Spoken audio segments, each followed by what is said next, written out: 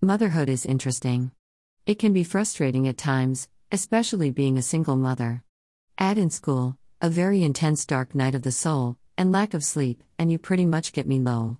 I'd really like to have friends, close relationships with my family, a loyal boyfriend, a few pets, calm kids, and sleep. But that's just not the case, and now that I've truly accepted this, I'm at peace. When I'm feeling depressed, my overactive 7 and 5-year-old always cheer me up. My son likes to randomly dance in front of me, and it's the most hilarious thing ever. My daughter seems to always pick up on my low vibrational shift and gives me the warmest hugs I've ever received. I think it's because she's a Leo. In traditional tarot, the sun represents Leos. Makes sense. My son is a Taurus. Interesting because Tauruses are usually closed off, which actually was the case in the past few months. Lately, he's been vulnerable and just overall helpful, sweet, compassionate, and loving.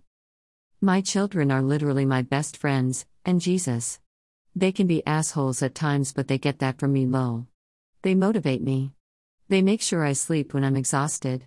They make sure I eat. They give me constant reassurance that I'm doing a great job at raising and supporting them. Sure, sometimes I would like a break, but I'd rather keep these two trustworthy people around me at all times.